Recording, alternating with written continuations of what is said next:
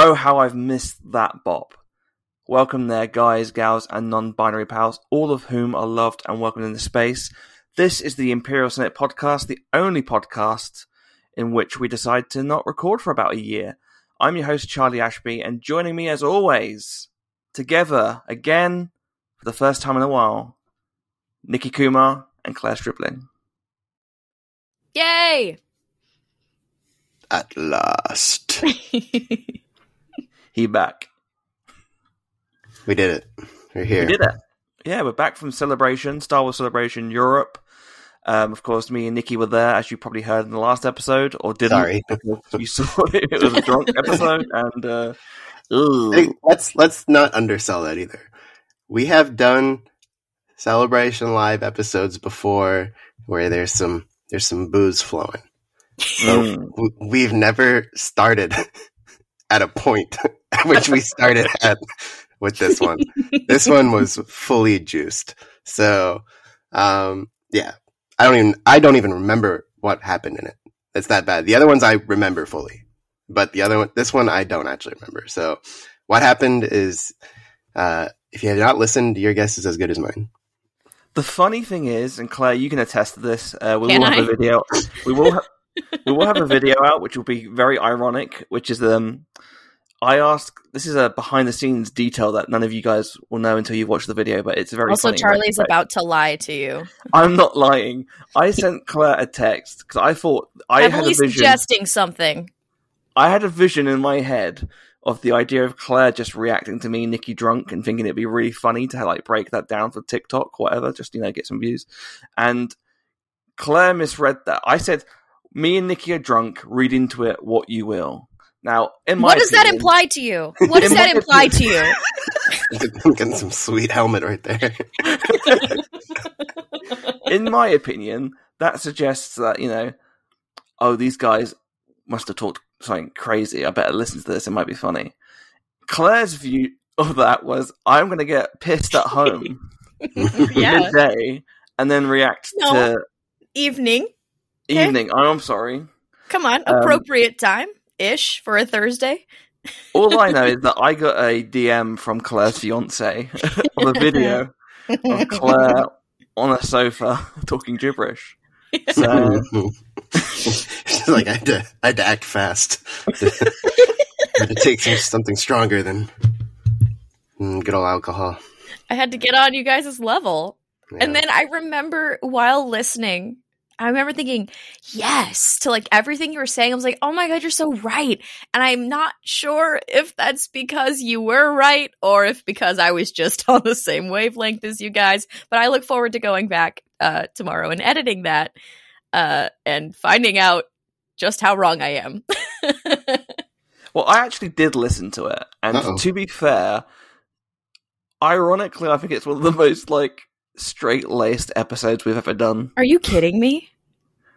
We don't sound too... I mean, we're a little bit tipsy, but... There's a little slurring. It's not racial slurring, but... I sound slurried anyway. Well... Vocal slurring. Oh my gosh. I think the only major sort of thing is that I call Alden the paedophile, but... well, you know. Yeah. Well, that's for a court of law to decide. I plead the fifth. Oh, no. Oh, no, yeah. it was a fun time. Obviously, celebration. We got to hang out. We had a crazy celebration this time. I always expected it to be a little bit more low key than obviously the previous ones because only so many people can go. And I guess it was in a way, but it was just ridiculous. You know when you're starting day one with shots with Ash Crossan, it's party time. Yeah, that not even day one, day zero. Day zero, it was, wasn't it? Yeah, night zero was already quite something. Because I remember ahead of time being like, you know what, we just landed. It's gonna be a long trip. Tone it down around 8, 9. Go to bed at a nice time, and then fast forward and it's like 1:30, and I'm like, why am I not tired? And shots are being handed out, and it's just like, yeah, that's what actually happened. so yeah, no, it was good. It was a very good social celebration, I'd say. Very good. Because even with Anaheim, I mean, it's the classic thing. Like, whatever happens, whether it's like you would have experienced these things in school. So it's like Anaheim is incredible or US one is incredible because everybody is there, but also because everybody is there, there's just so many people, right? Like, and then also the groups form, the little cliques form a lot faster, with the big group. So when it's like a smaller, contingent, you're kind of forced to break through some barriers, talk to people you wouldn't normally have talked to, and then sort of like, I don't know, you like form new bonds. So it's always an interesting sort of social thing to happen when you're like, okay, here's all of you, we're gonna remove this part, and then what's left? Let's see how you deal. And it ended up pretty good. So that's always the magic of celebration. And then the convention itself, of course, had so many magical moments. Yeah, and it's one of those ones as well where with Celebration Europe, I couldn't be even too mad that I didn't get into any like sort of major panels. Oh, you didn't? Yeah, not everyone could be Sean Room. Douche. Yeah. No, we love boy. you, Sean. We love you, even though you're excommunicado. He swam in the living waters of. He did. He apostate redeemed himself. No, but because I didn't get into Ahsoka or the studio showcase, usually you'd be like a bit miffed. But actually, it was just such a joyous occasion to be there and like see the news seep through, hearing the sound, watching the trailers.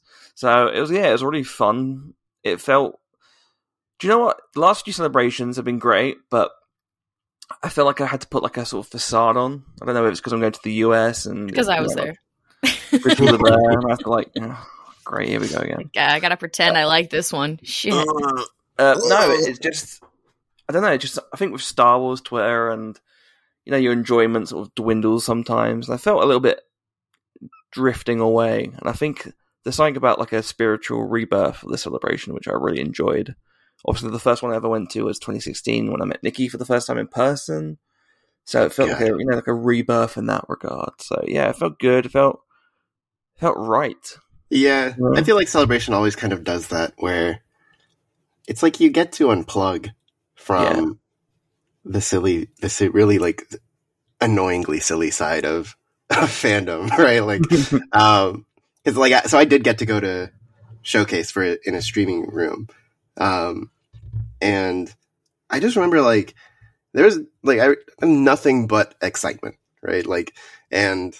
Obviously we got to see certain things that never made it to the light of day, but even just like the announcements that did get out, I just remember like the joy, and then then someone texts me and they're like, "Oh, you'll never guess what Twitter's saying about this." I'm just like, I don't even care because it's all stupid.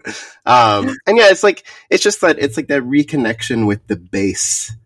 The sort of like the most fundamental reason we enjoy this, and it's so separate from the air quotes community that exists online. There's no grifting, in the audience, unless you're working for Collider. But but yeah, no, it's special. It's special because it really just gets you back to the basics.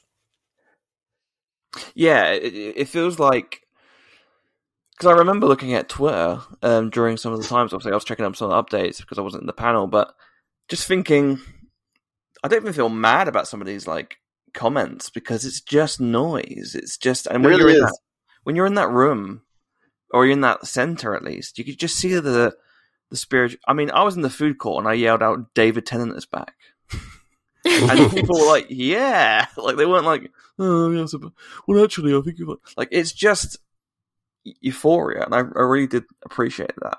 Yeah. Claire, what was it like for you being on the outside? It was so strange. It was like, I was definitely like sad, but I was really happy. I felt included. Thank you, Charlie, for your many, many, many drunken FaceTimes. Usually with you slurring some words and pointing cameras at people. I'm like, oh, hi, it's too loud in this room to say hi to you, but I'll wave through FaceTime. And it was really fun. I know I'm poking fun at it, but I appreciate you including me and stuff. I was missing all of you, and you guys. I'm so happy that like everybody that I've talked to who's been there has just had like the most amazing time. FOMO. But I had a good group of non-attendees that I was, messaging with. Lauren Romo of Geek Broadcast and Galactic Broadcast. God, it's a tongue twister when you say both of them back to back.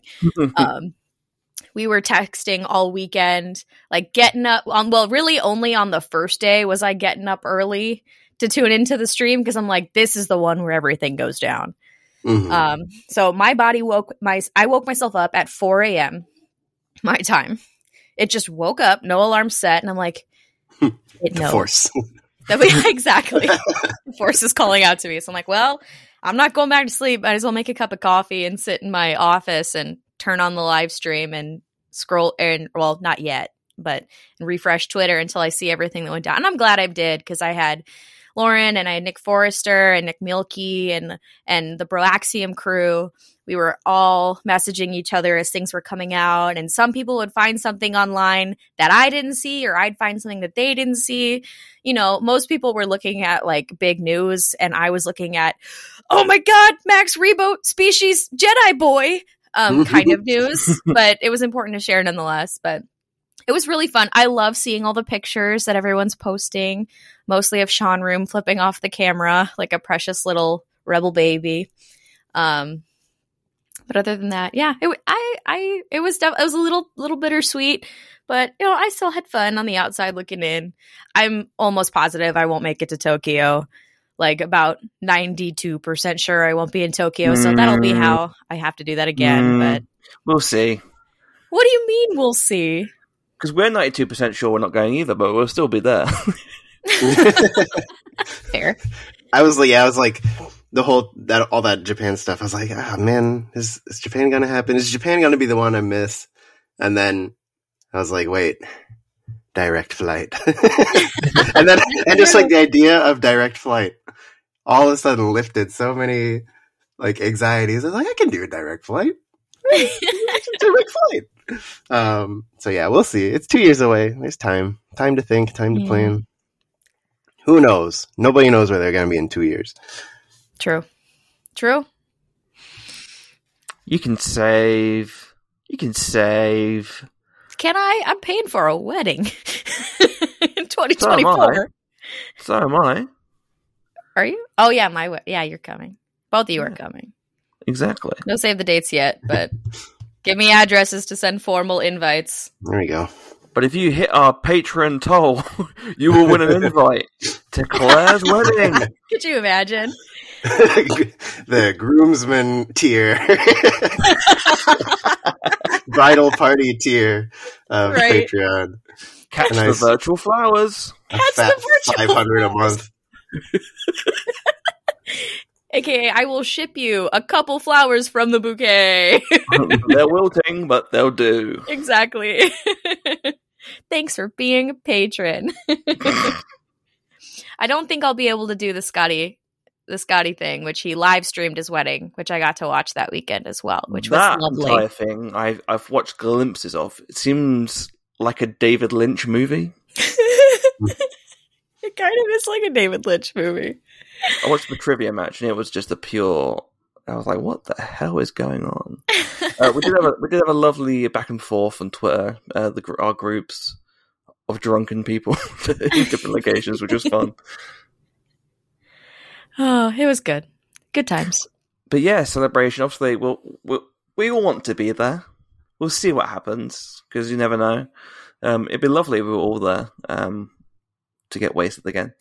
But yeah, let's dive into the Celebration news. Let's go bit by bit, and we'll start with the showcase first because obviously that was the most major section for news, really. Nikki, do you want to sort of talk us through what you saw? Sure, I'll try to remember it kind of piece by piece. So, like, I think first of all, the thing that I have to mention is the goddamn video they started with. It was the most incredible edit I've seen in a long time of just sort of Star Wars TM. Like, it was just the most insane. It was basically the entire sort of every sort of visual, at least, Star Wars story, shows, animation, movies, blah blah blah, super cut to Nemec's manifesto monologue. And it was like, again, this is 11 in the morning, after night zero. So it's like, I think I slept for like maybe 2 hours at best. Yeah. Fever dream. I was like, man, I think I'm dying. But yeah, it was like, so, there's already that delirium, and then bam, and they start playing this, and it builds like Nemec's words, and it was like already, like I just remember like Waterworks, and I was like, oh man, we're starting with this. This is gonna be bad. This is gonna be real bad. And so that finished, and we're like, man, Star Wars good. Star Wars fun. And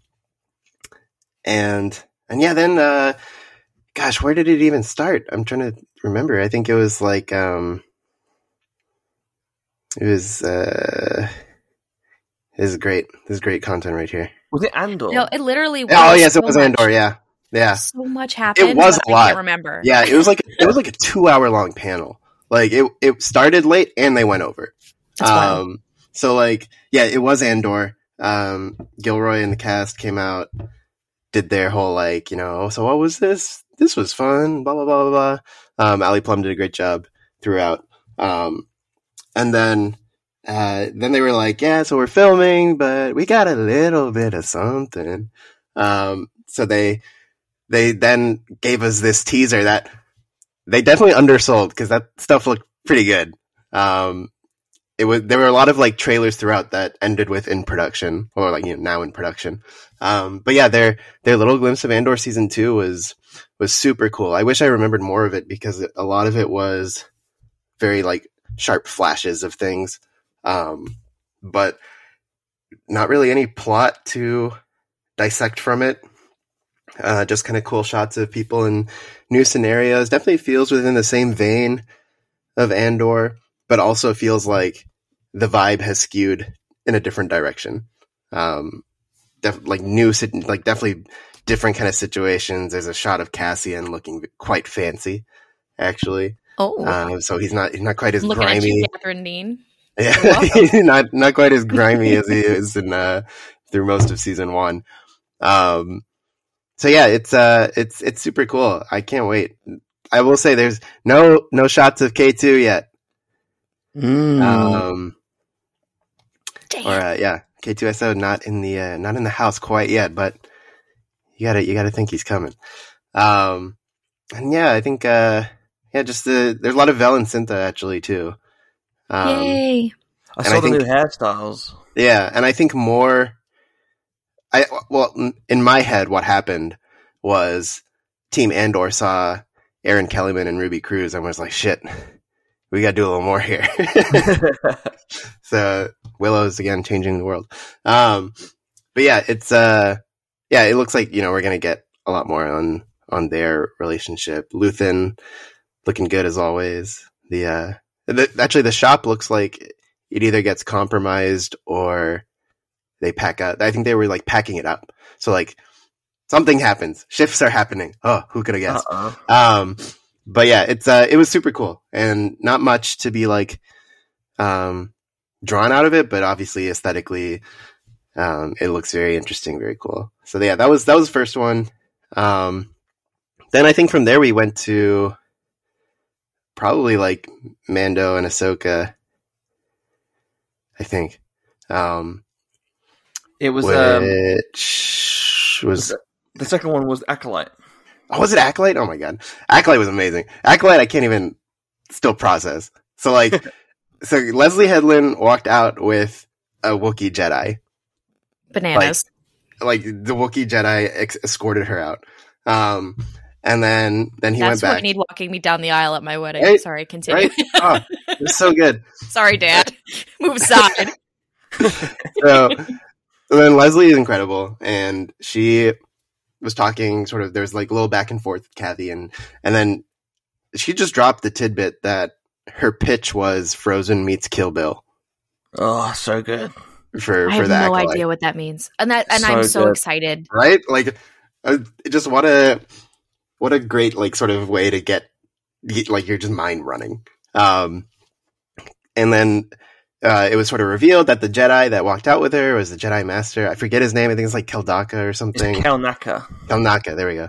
And that's played by Jonas. Yay! So Jonas is once again in the Lucasfilm family, playing big dudes. Yay! So yeah, super excited for him. That's gonna be amazing. We saw the cast come out. Amanda Stenberg in Padme cosplay. It looks amazing. It's the funniest thing ever. Amazing. And cast looks amazing.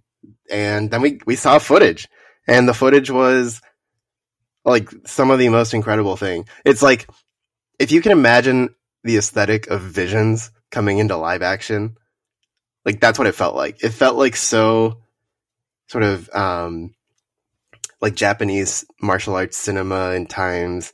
Some of the cinematography was incredible. There was like this epic force fight, like force martial arts fight between I think Amanda and Carrie Ann Moss. So like that was super dope. There were shots of like younglings meditating and blah blah blah. Again, just a lot of like snapshots of things. They're almost done with production, so like a lot of it was a lot of it seemed to be in place, but obviously not polished fully. But I'll tell you, the way it ended was my first like giggle cry of the showcase, and that's it. The last shot was just like a line of Jedi, and then they all ignite at the same time, and it's like, and because it's like High Republic-y, there's colors, so it's like yellow, purple, blue, green, like it all just like across the board. It was like 7 or 8 of them, and they all just go, and then it ends. So Acolyte is going to be wild. I got such a great feeling about it. It'll be so much fun. That's definitely the thing I was most intrigued by. All of the little, shaky leaked cam footage, the little that I saw of it, and all of the different stuff that was sizzled along the way throughout the weekend. I was just like, what is this show? I want it right now. There was also Nemoidians in it. That's what got me. When I saw that Nemoidians were back, I it was like full on Trade Federation vibes. Oh. Yes, like, it looked like shots from the Phantom Menace, like how oh my god, how Nemoidian it looked. Like it was. Oh my god, it was so cool. Yeah, that was. The Acolyte was one that I was intrigued by, but it wasn't on like the top of my like agenda of like, oh, okay, but I'm really excited about the Acolyte. Like, it's just one of those stories that I think it's because I've become so like I'm so behind on the High Republic that the announcement, seeing some of the footage, hearing you talk about it, Nikki, it's giving me the kick up the butt to catch up, because I'm really amped about what this show could be. Yeah, and I'm not sure even how connected it is to the High Republic, because it's like it's the very tail end of it, I think, right? So, like, of course, yeah. As far as the stories of the literature go, I don't know how sort of connected it'll be. Actually, that's not true, because at the High Republic panel, they revealed that Vernestra Rowe is in the Acolyte. Wild! Yeah. And she looks so good! Yeah. So good! I think Leslie Headland's wife is playing her, so that's kind of dope, too. So yeah, there's more connection than probably I would have thought. But yeah, it's super interesting, because I remember when the High Republic was announced, and they were like, here are the bad guys, and they're the Nihil and all that. And I remember thinking, well, the Sith are out there somewhere, right? Like, what? I wonder what they're up to. Like, that would be my Star Wars comedy movie. It would just be like, it'd be like Pinky and the Brain Sith Lords, and they're the incompetent ones, right? Like, they're the real two who don't get anything done, because obviously Palpatine is the G who got something done. But these guys, they're at a time where they're like, okay, we're gonna do, or one of the master has this like elaborate plan to like ruin a buffet or something, and then the apprentice is like, oh, how are we gonna do that though? And then they ultimately mess it up. Like, that would be my Star Wars comedy movie. No. But yeah, the idea of sort of, what are the Sith up to at this time was something that's like such a viscerally cool sort of story point, and the fact that we're getting a whole show about it is very, very fun. I think for me as well, what is really interesting is that the bits of the High Republic that I've read so far are really amazing and really incredible to set up this sort of like time period. And I think one of the things that I really loved as well, obviously, that we'll get into a little bit later on, is the symbolism and the eras that they're sort of clearly establishing now. Just make it more intriguing to me as a fan, like a bit more tapestry to sort of delve into and look at different eras and historical aspects of that. But what was really cool for me is that I really love this sort of time period for the Acolyte, where it's the High Republic at the tail end of it, like you said, but it's pre-prequels too. Like, it's just edging into the prequels, like the Moidian visual, like imagery. And what has me intrigued is like how far they're going to go with this. Like, obviously, with the Sith character, like maybe we will see them turn into their own master. Maybe they have like an apprentice, and if that's called Plagueis, it'd be very interesting. And Leslie Helen's the kind of person that you can absolutely trust to like pull those things off. Like, every time she talks about Star Wars, it's like she's someone we grew up with. Like, 100%.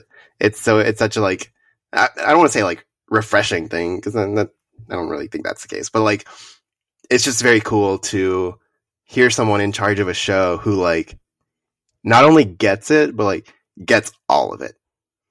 And I think that's only going to make the Acolyte the strong show that it looks like it'll be. And she also said a lot about like going back to the films that inspired George, like all the samurai films, the Kurosawa, and how that informs, not just in terms of the filmmaking, but how that informs the relationships for like the apprentices and the masters, the siblings. I think there's like a familial aspect somewhere there as well with these characters. So I'm really interested to see how they delve with that, particularly because, it's the downfall of the Jedi. It's cooking. We got a stew going. Yep. Yeah, it's incredible. It's going to be so much fun. I can't wait for that to come out. Probably next year. Is that the vibe? It's 2024, yeah. Yeah. So, hopefully early. I want it early. Please. But yeah, super exciting for that. Was Mando next? Mando's next, yeah. Okay, so there you go. Team Mando comes out. Johnny Favs, Dave Filoni in a like medium length coat, and I was like, Dave, look at you, looking cool. It was like a half duster. And then Rick came out as well, and they were giving him the good old Mando stuff. Blah blah blah. We all love it. And then I think that's when they told us we in the room would get to watch the Spies chapter that night. So that was fun. I want to interject quickly. So yeah, just to clarify, these guys got to see the episode of The Mandalorian, 4 days before we did? Thursday night to Wednesday. So yeah. And two things. I just want to say, first of all, do you know how, easy it would have been for them to just spoil it for me? Yeah.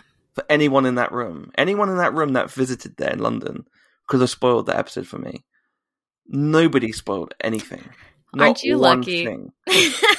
Not one thing, Claire.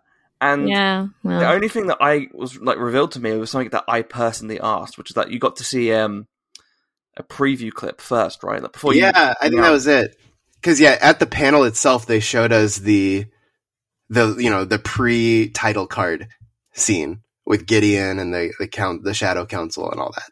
They showed us that at the panel, and I think that's the only thing you kind of asked about. That's what. I was like, feel free to tell me everything there, but everything else, don't tell me. They managed to keep it a secret for the entirety of it. Luckily, when I got up, every time I get up in the morning and I'm going to work, that's when I watch Mando on the bus. So I was completely fine, didn't get spoiled. For everyone else, though, the internet did not care.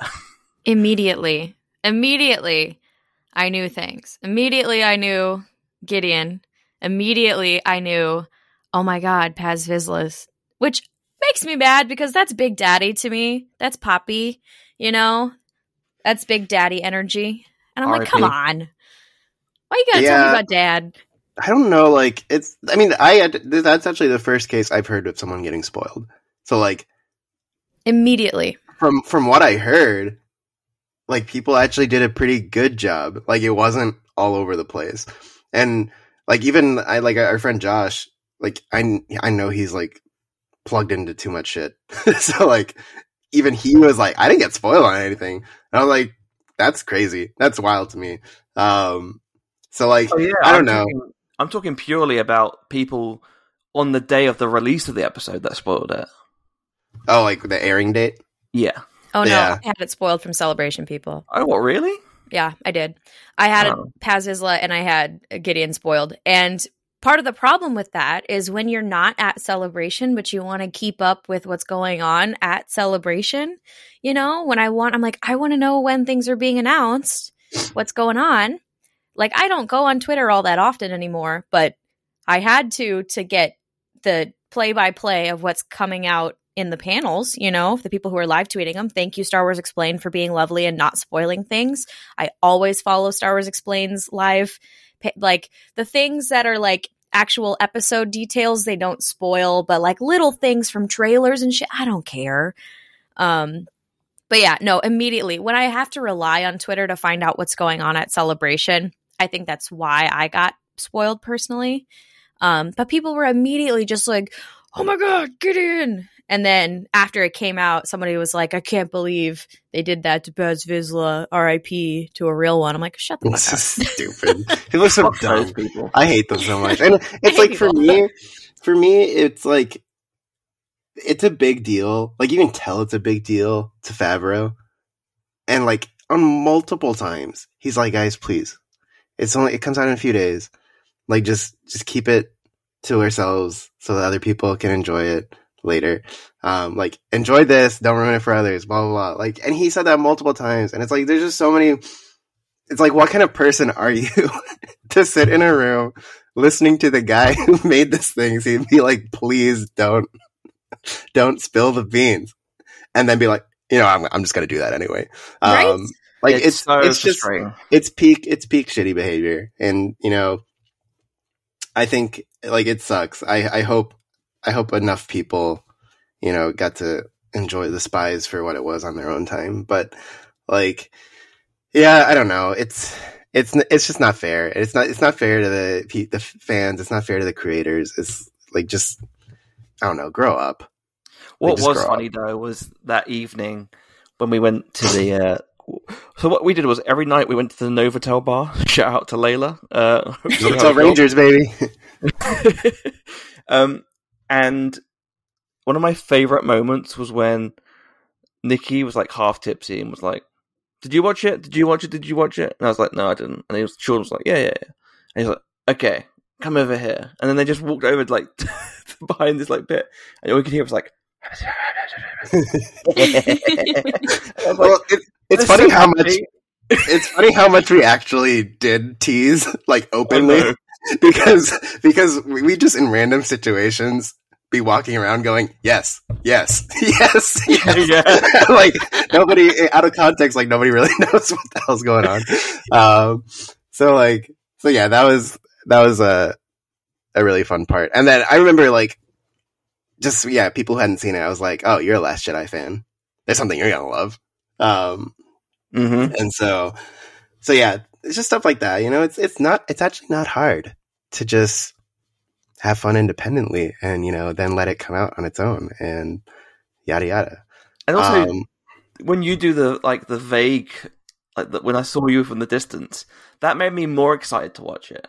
I didn't want to be spoiled. It was just the knowing how happy it made you. Maybe like, okay, something's coming, man. I'm definitely waiting. I'm ready to wait. And also shout out to our friend Caitlin, who was very happy because obviously her boy is IG-11. We got a lot of IG-11 action in those 2 episodes. Let me also say, because it reinforced something even from last Celebration that we all got to do, and that is when you get to watch an episode of The Mandalorian at Celebration. When we got to watch the first 2 Obi-Wan episodes last Celebration. And then even at the Obi-Wan panel, when we got scenes, we got scenes of stuff we'd never seen, like on that like scale, right, of screen and sound and crowd. Yeah, it makes you realize how like this is how Star Wars is meant to be done. Like for all the positives and you know upsides of Disney Plus, like Star Wars is not meant to be watched on your own in the dark on a TV. Like it's just not. And you know, every time you're experiencing it with Obi-Wan last year, this Mando episode this year, it's like, it's just so right to watch Star Wars for the first time on big screens with crowds. Like it's just, I feel like it deserves that spectacle so much. And so there's just times like that where it's like, I wish we had this more like readily available. I always felt the same way with Siege of Mandalore also. When Siege of Mandalore came out, it was just like that deserved to be on the big screen. Right? Like I just felt like I remember like hearing the applause cues in my head. Yes. And it's just like, man, that's what it's about. And it was such a special thing to be able to watch. 'Cause I don't think that's ever happened before. And like an episode of The Mandalorian. At Celebration. So I mean, we got to see like the few. We saw the first, just clips, right? Yeah, but not a full episode. And so, yeah, that made that a really special experience. And yeah, that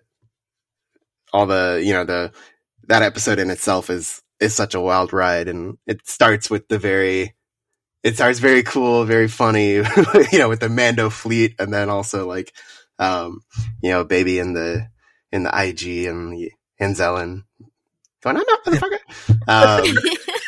But yeah, it's, right. He does say that, right? He does, yeah.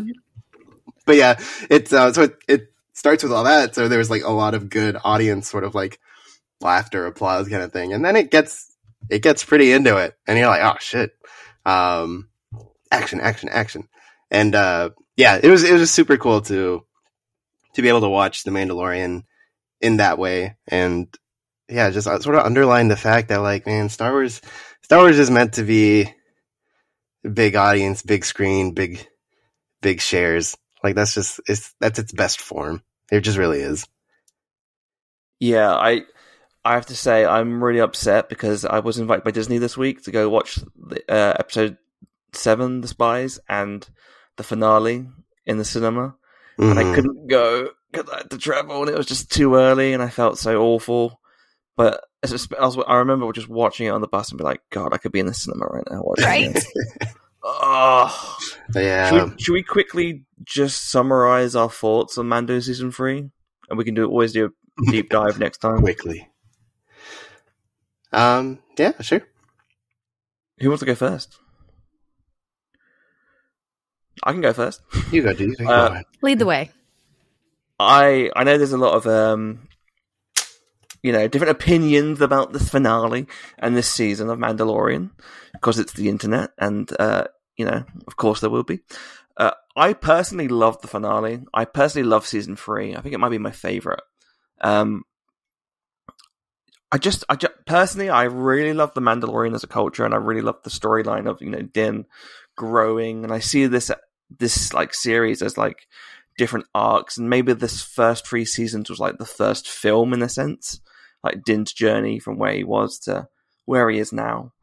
So I really love that. I really love the Mandalorian sort of subplots with Bo-Katan and building up, and the idea and the metaphors of not needing the Darksaber and embracing what actually saved the Mandalorians, which is being together and being a clan and fighting for what they believe in. So for me, the episode's really cool. If you had to like tell me what Star Wars film or like vibe I would get from this finale, I don't think I would have picked A New Hope, but I'm kind of glad that they went with it. It felt very A New Hope, running through the Imperial corridors, the just having R5 there, like doing shenanigans, bits of Revenge of the Sith as well, a little bit of droid humor. Again, it's the small things that bump up my grade from. It doesn't matter like what grade I would give a TV show or film, whatever. If something cool happens, it gets bumped to a 10. So when I saw the rocket boots from R5, that was the immediate 10 for me, because it's been a while since we've seen them, and I thought, Disney, you cowards, let R2 have his boosters back. But R5 gets them, so that's fine by me. So yeah, I really loved the finale. I thought it was really cool. I'm glad we didn't get like any sort of teasers, even though it would have been cool to see Thrawn or like some sort of, Sabine post-credit. I'm glad that it was self-contained and just fun. It's just nice to have a happy ending for once. So yeah, right. that's my thoughts. Yeah, for sure. I feel all that. Would you like to go, Claire? Sure. Yeah, I mean, I really enjoyed this episode or this whole season, partially because, I live every single day of my life in my heart in the world of weird Star Wars, and I was just blessed all season with the weirdest Star Wars, including and as a lover of the animation and especially the Clone Wars, I got an episode with a super battle droid chase scene through an episode 2, gotta chase the bad guy down. I got a freaking dramatic and emotionally stirring monologue from a bartender droid. We had Anzellans dropping F-bombs. I was so blessed. I was so freaking blessed this season on Weird Star Wars. And I know a lot of people were down on it, and I don't. You know what? I'm sorry it wasn't your cup of tea. But even the episodes that, I liked less than others, which, to be fair, I liked all of them. I didn't sit here through a dud of an episode this time. I had so much fun through this season. And it's so cool getting to see, Mandalore come back together again. Clone Wars fan, I have such a soft spot for Mandalore, and clearly, obviously, so does Jon Favreau, so does Dave, and it's really cool to see this story come together. Also, as far as the finale goes, while I guess I can almost rationalize why people are disappointed, because the problem is this show gave us what is arguably one of the craziest finale moments in all of Star Wars. It's one of those that's up there with the return of Luke Skywalker, and with all of the years of buildup and the CGI, and having that happen for every single fan watching that, we shit ourselves. It was one of the wildest things. I did not expect this finale to have that kind of wild cameo, and a wild cameo does not a perfect episode make. A great episode is a great episode. While that cameo did up the season 2 finale a little bit more for me, it's made it a little bit, because that viewing experience was more special, and I will hold that more special because of that. However, I really loved this finale. It was action-packed from start to finish. It had, it had some really incredible moments. We've been joking for forever about like Papa Din, about Daddy Din. And I've been joking about this so long. I forgot that he's not actually adopted him yet. Like, they're just buddies. Right? So when that finally happened, I was like, wait, that's not a thing. Oh, wait, that's not a thing yet. Oh, that's so Din Grogu. What?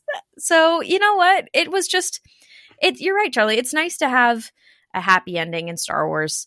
And it's also nice because it leaves the next chapter so open-ended that I don't know where we're going. Other than they've got their cute little farm on Navarro, their cute little homestead. They got their buddy IG-11 and Grief Karga right next door. Yep. And they got the, I have to say, shout out to the Quacky and Monkey Lizards who are the real ones, the MVPs this season. Thank you for saying that. Detectors. Can y'all be nice to them now? Can everybody just be nice to the damn monkey lizards who are trying to sit in their trees and eat fruit and have a lovely, wonderful, calm, enjoyable life with their friends? They protect their own, clearly. Salacious plucked out C-3PO's eye for Jabba because he was loyal. And you know what? You shoot at the monkey lizards, they're going to have their locals. They're going to point them out to you. So, you know what? Respect the monkey lizards. They'll respect you back. It's that simple, people. There you go. They're not creepy or evil. Everybody shut up. Also, shout out to the circle wipe fade, which I knew in that moment people were like, "This is so stupid," and I was like, "It's I George." Love this. It's so George. It's so good. It's George. Rick, you're a genius. I think there's a lot of this season that you can be like, "This is so George," which I think is so cool. But yeah, I think just for me to continue the theme, I think. There's a lot of different ways to enjoy Star Wars. And I think, life is the world, life, it's all very annoying and complicated and dumb and bad. And I think there's something very, very pleasant about, through Star Wars, prioritizing joy. Yes. And I feel like that's what this season was for me, for like 100%. Like, it was just, like, every episode just had something that, like, was mind-droppingly, amazingly fun. My God, Keller and Beck. Like I remember when Jedi Temple Challenge was coming out, and I was writing fanfic and texts about what if Keller and Beck was the one who saved Grogu, and he's like gave him to the like Gunji younglings and all that. And then all of a sudden, like, we are at this point where Ahmed Best is dual wielding lightsabers, fighting off the first. And I was like, oh my God! But it's happening. That aside, yeah. That aside, this season I think was, I thought it was really good. Like, the return itself, I think I've rewatched probably more times than any Mandalorian episode, like within this window of time. It was just like epic in every way. And I think it was one of those things where I feel like the season has been sort of like targeted a little bit in terms of people like not what's the nicest way that I don't want to be nice about to say this. So like like Star Wars is constantly exposing people who probably like read Screenwriting for Dummies and think they have like an adequate understanding of A and B plot and like all that, and like because they'll say things like, "Oh, it's not talking about the title character. It's not, ways are not like focused on them." And it's like that's not what it's about. Like, it is, but The Mandalorian means a lot more than The Mandalorian. And like, you wind it back to season 1, the moment they revealed Moff Gideon had the Darksaber, you had to know it was coming here. Like, I didn't I think one of the trades like revealed it was Katie Sackhoff was coming back. I'm like, I knew the moment she was coming back when that sword popped up. Like, you can't, like, we know this story. Like, you can't drop that and not be like, and not address, oh, this is about Mandalore. This is about them. This is about their probably the eventual reclamation of it. Like, that's what it's about. This is the story. And so, yeah, I think, there was a lot of just sort of like really narrow-minded kind of like, well, why is it not about this? And I think that's that's actually one of the strengths of the season, because it told the story that it needed to tell, not the one that I think a lot of people expected it to tell. And that always goes well in Star Wars fandom. but yeah, like, it's just, it was itself. And I think, to that point, of like the sort of different finale feels, it reminded me a lot of the Rebels season 2 finale versus the Rebels season 3 finale. And that season 2 had the Ahsoka Vader fight. It was carrying all this emotional baggage of, almost a decade of storytelling outside of the Ghost Crew. Whereas Zero Hour was very much just a Rebels finale. Like, it was for that story, for those characters. And this sort of felt to me similarly in, like, the rescue is Luke, and it's like, oh my God, it's Luke. Like, sweet Jesus. And then this one was, oh, this is very their story. Like, this is what it's about for them.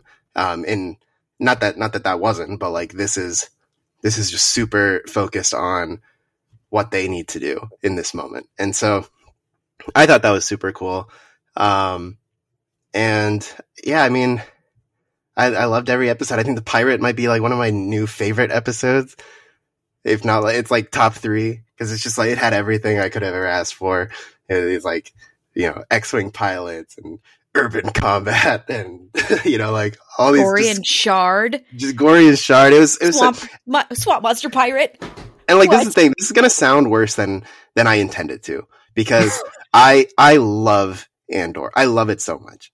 But like, the Apostate as one episode, and then this season as a whole, like, could not have been a more like just sort of on the nose antidote to like the seriousness of Andor.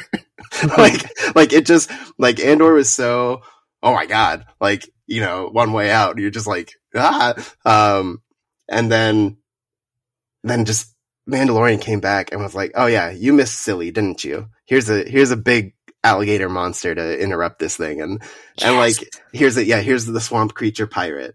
And the Anzellans, like an Anzellan workshop in the first episode.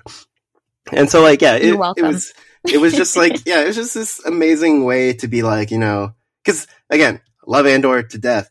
A lot of people were really obnoxious about it when it came out, because they have their sort of prestige TV feelings about what Star Wars has to be.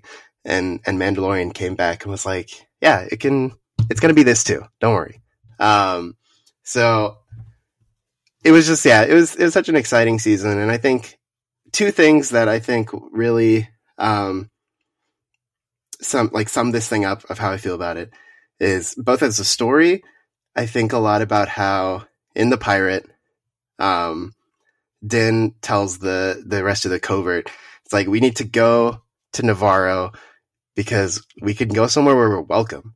And, it's not our home planet, or I think Grief is like, it's not your home planet, but it can be a home. And in Din's like sort of speech to them, he's like, let's go there. We can flourish, and our children can know what it's like to play in the sunlight. Oh. And then the season ends with Din watching his child play in the sunlight. And I'm just like, that's it. Like, that's it right there. How do you not like this? It's like, this is it.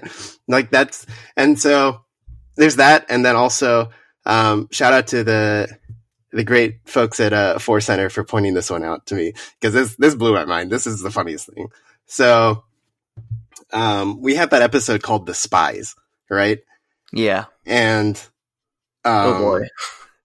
So there was a lot of talk about who were the spies, and in actual, like, well, I guess nobody, like, Jon Favreau didn't come out and say this, but there is something in the Bible, the Holy Bible, that I forget which book it's in, but the Book of Boba. The Book of Boba, yes. I was about to say fake fan. Yeah, right. But basically, there's the part of the story when the Israelites have sort of left Egypt and they're looking for a home, and Moses sends out 12 chieftains to go, like, scout out the the land of Canaan, I think, for like 40 days to establish if it is a suitable home for the Israelites. And what are those people called? They're called the 12 spies. And Okay. and it's like, it's like, so Jon Favreau's dropping like biblical reference 4D chess on us. And meanwhile, the fan base is like, so who betrayed who? I'm just like, that's kind of like the perfect summation. It's like the crazy, like jumping to assumptions and speculation based off like one thing. Meanwhile, like, yeah, there's double meaning because we see Katie O'Brien's character at the front of it, and sort of the idea that, you know, there's friendly Imperials kind of everywhere, as the Shadow Council says. But like, really, like, the spies is a pretty, like, when you see it, like, open reference to the group looking to scout out Mandalore. So yeah, I just think that's like kind of a funny way of like sort of the intended meaning probably flying over a lot of heads, and then turning into, well, the armor didn't betray them, so the spies makes no sense. That fandom does with itself. So yeah. It reminds me a lot of season 2 with the Jedi. Mm-hmm. They're like, well, actually, she's not a Jedi anymore. It's like, yeah, but it's a title of a TV show, and, you know, it's Din's perspective, and Right. you know, he's looking for one of those. exactly. You know, Chill out. It's not like a Wikipedia entry. You're not gonna get like tested on it in an exam. They're not gonna, you know, catch you out in a trivia contest and go, well, actually, technically, she's no longer a Jedi at this point. So you have failed that test, and you must go to the Mines of Mandalore to redeem yourself. It's not like that. It's, you know, don't panic too much about it. It's not. Favreau isn't trying to trick you. I assure you. Him more than anyone. Like, no. He's pretty straight up with his Star Wars writing, you know? Like, it's not tremendously flowery, you know, blah, blah, blah. Like, he's not, I don't think he's one to, like, mess people around.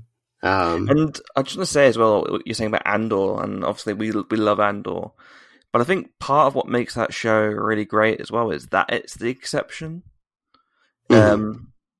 Like, if all of Star Wars was like that, I don't know if it'd be as powerful as it is. Personally, like, I feel like you need the bit of both to balance each other out, because, you know, Andor is a great political show that makes points, but then so is the prequel trilogy, and they make great valid points about politics and stuff that's lived with me and informed my own opinions about politics and life, and, you know. So I just think, I hate seeing it used as a stick to beat Star Wars with. Yeah, I mean, that's the thing. Like, you know, there are people who are like, "Oh, this show was the first time I ever understood the stakes of Star Wars." Like, really? Like, really? You weren't paying attention. I'm sorry, you just weren't. But yeah, no, I think just again, in terms of Mandalorian and how it ends too, I think it really is like sort of the great way to sort of like reestablish the new baseline, because we're gonna flip back to Showcase soon and see that a lot of stuff's coming, right? And I think it was smart for this show to be able to say, okay, we finished the Mandalore Gideon story arc, and now this is our new sort of base. Like, Din's back to doing those sort of case by case things that he started doing. He's got a home. He's got a stable place to be. Mandalore's there.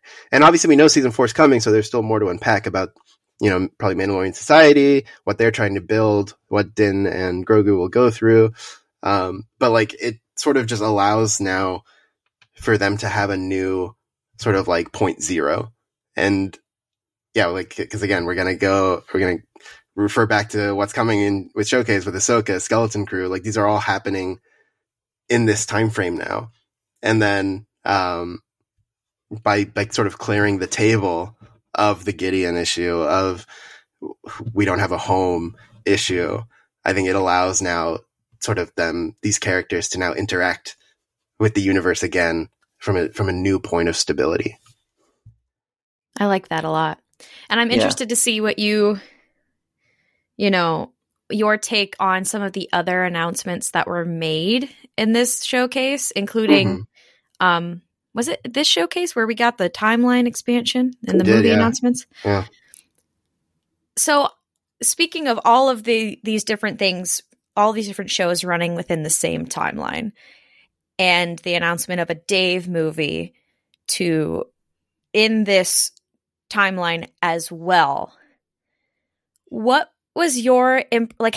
I've seen things on Twitter, and I've seen people how they've interpreted the way they described that movie as being in the room and listening it like to things with your own ear holes. How would you say they described that movie that Dave is doing within that time period? Two things. First of all, it was not a surprise because it is technically what they announced in that big Disney Investors Day thing like 3 years ago, right? So like we kind of knew that what I think it was Ahsoka, I think at the time Rangers of the New Republic, Mandalorian, we kind of knew these were all going to funnel into what they called sort of like a cinematic event.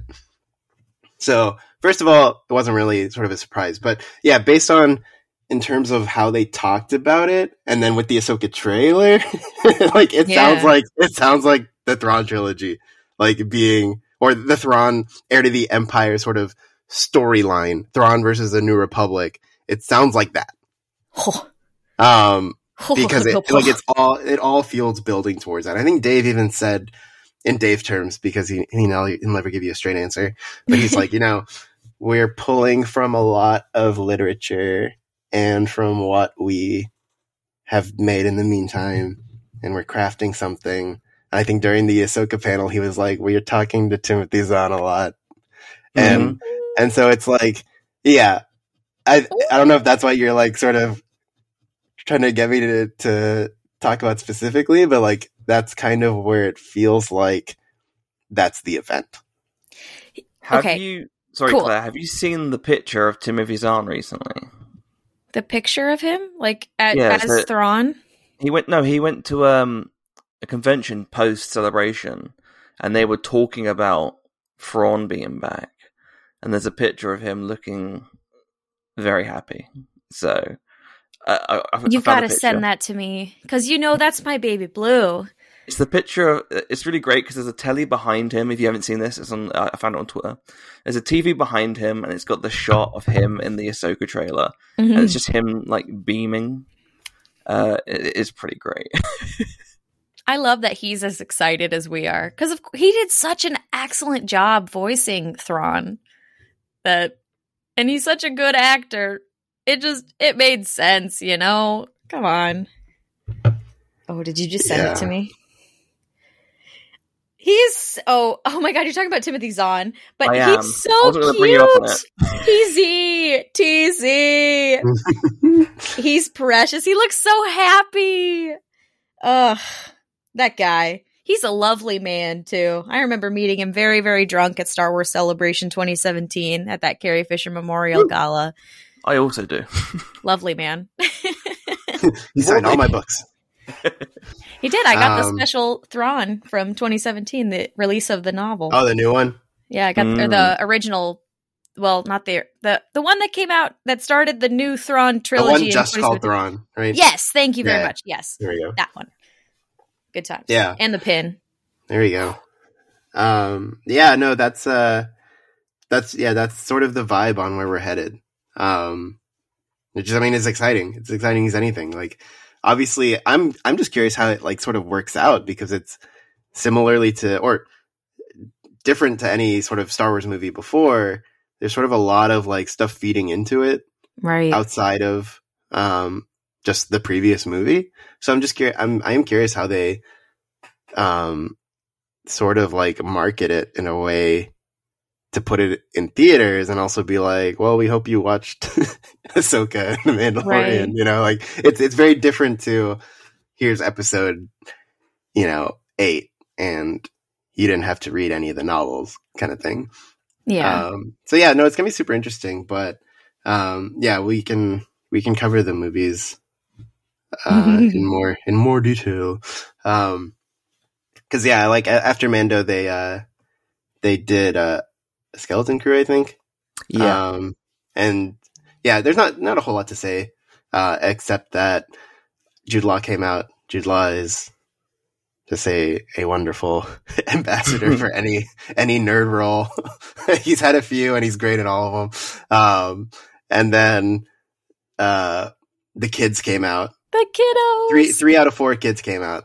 One of them was sick apparently. So, they had great, like, child actor energy. Like, that stage could have been made out of trampolines for the way they came out. So they were really fun. They're gonna hopefully have a great time. And what else happened? We got a trailer a bit for Skeleton Crew, and they spent a lot of time like talking about how it's like Amblin vibes, Love like it. it's that feeling. And when you see the footage, it's like, oh wow, they got it. They got it on camera. It's like there's like an actual neighborhood, like houses on the ground neighborhood Oh my in Star God. Wars.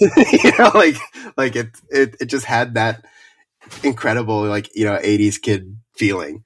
One of my favorite bits of information about Skeleton Crew dropped randomly in the conversation because I completely missed it. I didn't see it on Twitter.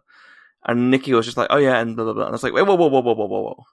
Can you tell them who the mum is? Carrie Condon is in it. Wait, really? Oh. Yeah. Because there was a first shot of her, and I was like, is that Carrie Condon? And then the second shot happened, and I was like, oh my God, that's actually Carrie Condon. There's a shot where the Inquisitors show up, and she goes, oh, you're all feckin' barring. You can't just run away with a fella. Yeah, no, it was, and yeah, it's just, I guess, like, that's kind of what the vibe of the story is. There are these kind of kids who, I could be misinterpreting, but what it seemed was these kids kind of, like, bored, run away. And so, like, the sort of the parent storyline is, like, I think there's, like, a message. It's like, we just want to know you're safe. We want to know they, like, come back. So, like, these kids sort of, leave. And then I think Vane the pirate from Mando was in it. So a little bit of, cross-pollination. And then, yeah, the end is, like, there's, like, bars separating them and Jude Law uses the Force. And they're like, you're a Jedi. To which, well, I guess we'll see what he actually is. So yeah, it was super cool. Just, again, it's an exciting thing to just have, again, a new flavor, brought to Star Wars. For sure. And then, should we delve into the Ahsoka? Ahsoka. Yeah, I think Ahsoka was, it was always weird because it was like, we don't know, because it has its own dedicated panel. So it's like, how much are they going to actually give us? In the end, not too much different happened in the big Ahsoka panel itself. So, we got the trailer, which was insane. I guess, like, Natasha Lou Bordizzo came out, and Mary Elizabeth Winstead officially announced as Hera.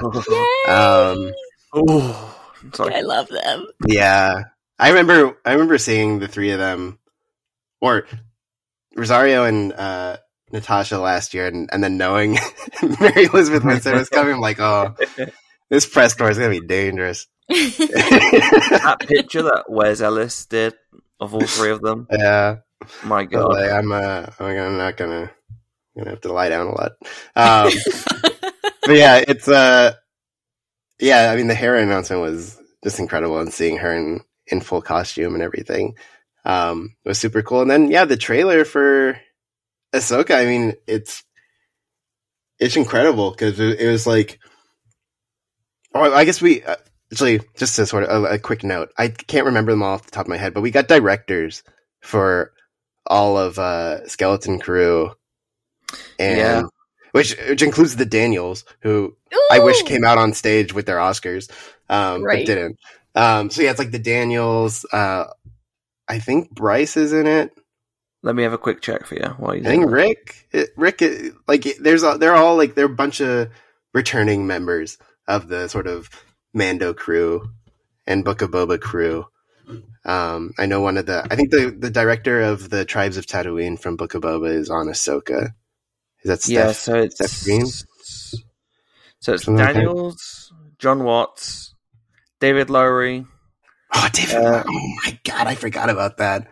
Jake Scheibler, I Bryce don't know if anyone watched The Green Knight, but I remember being like, man, if this guy ever did Star Wars, it would be the wildest thing ever. I still need to watch it. It's on my I to-do haven't list. either.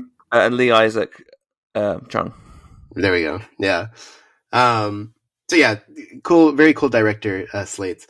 But then yeah, Ahsoka, we got we got the trailer that got released publicly, so I don't need to talk about it too much.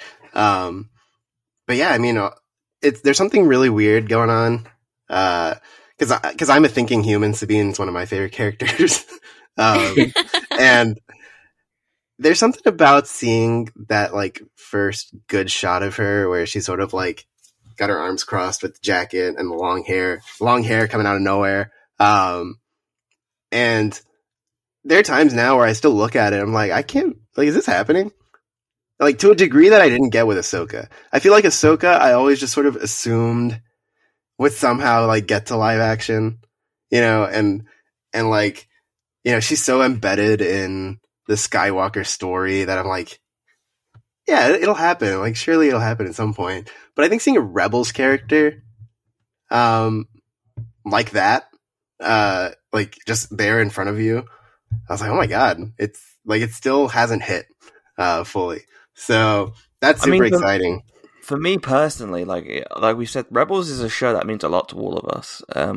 Oh yeah, it's one of the ones that I feel like we mainly talked about first, Mm-hmm. But before Celebration, I'd been rewatching Rebels, and it just really hit me how emotionally tied to these characters and how much I love the story. And I tell you not, like, seeing Sabine's amazing and like really cool, and Hera and Chopper, and obviously we saw Zeb in live action and Mando. But seeing LaFolle in live action made me cry. Yeah. It looks amazing. It's incredible. It's beautiful. Right. And yeah, I think that's sort of my like big takeaway. Like, obviously there's a lot to dig into in the trailer itself, with both the, I forget their names. It's like Balin and Shin or something. Yeah. And they're very intriguing because we don't know what the hell they are. And they've got these kind of like intentionally orangey lightsabers. And there's that shot that, it's like Balin versus Ahsoka with all the like sort of swirling force glyphs and stuff. Like, there's a lot to dig into that. Then there's obviously the back of Thrawn's head and Ahsoka saying he's trying, they're trying to make him the heir to the Empire. And everyone's like, ah! They said the thing. Yep. And, there's so much to dig into in that. And then in the Ahsoka panel with the unreleased trailer, there's footage of Sabine with Ezra's green lightsaber. Now, Claire, have you seen these? Yes. Yeah. Okay, you Elite. You get Thrawn's That's how the face. stuff. I did. I saw his face properly. Cutie. Yep. And then you get a Purrgil at the very end. You get a giant Purrgil flying through a cloud, which is actually kind of scary. So it's like, yeah, it's just like, there's so much to digest with this show. I can't believe it's already coming out. Like, I think August, they gave us the August release date. Yeah. Wild. Yeah. So yeah, I mean, it's really exciting. And I think tying that into the movie stuff, before you just jump in there, just the directors for that were announced as well, right? Yeah, they were, yeah. Yeah, so it's Dave Filoni, of course, Steph Green, who did Book of Boba Fett, Peter Ramsey, who's back, which I'm really happy about because that episode was incredible. Yeah. Jennifer Getzinger, who's done Daredevil and Jessica Jones, Geeta Patel, who did House of the Dragon, and Rick Famuyiwa from The Mandalorian. And Kevin Kiner doing music. Yep, Kiner. Yes. Cinema, Kevin Kiner music. Beautiful. Amazing. Truly. Yeah, I think like, and yeah, with even, Kiner too, it's like, when you really like break it down and think about it, especially like from the Dave angle, who, I don't need to sit here and defend him. He's capable of living with the critique that he receives from wherever it may come. But like,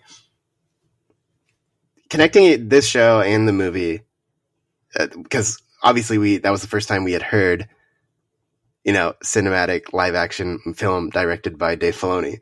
And it was just like, that was the real moment, for me, and I'm sure many others, when, it's like, we've been invested in this guy's storytelling for 15 years. And it's like, he's there now. Like, he made it. Yeah. Like, it was always this thing in the distance where we're like, oh, surely he'll do a movie, someday. Maybe it'll be episode 7, like that kind of thing. And now it's there. It's there to be talked about officially. And it was a very like sweet moment. It felt very good. And that's peak. I've never felt more disconnected from Twitter in my life. Yeah. Because I remember people being like, oh, well, people already like mad on Twitter that Dave's doing a movie. And I'm like, I could not care less. Like that man with the hat. Like, yeah. Okay. Chillax, dude. Yeah. And it was just it felt like a very human moment. Like, when it's like watching the Olympics, when you're like, or any sport where you're just watching someone and you are just willing success, right? Like, it's the weirdest thing. And somehow that has now translated to Celebration, where you're like, I see you up there, and it's like, all I want is for you to succeed here. And so, yeah, like that was a very sort of special part of the announcement, and not even the most special part of that announcement. But yeah, it was so cool knowing that, that Dave has the, sort of the reins to sort of carry this little pocket of Star Wars they've been working on into film. Exactly. Right, what we will do now, we're going to go through these movie announcements really quickly, and then we've got a few questions to answer. But first of all, I just want to say, Nikki's trying to frame some of this news as a massive surprise.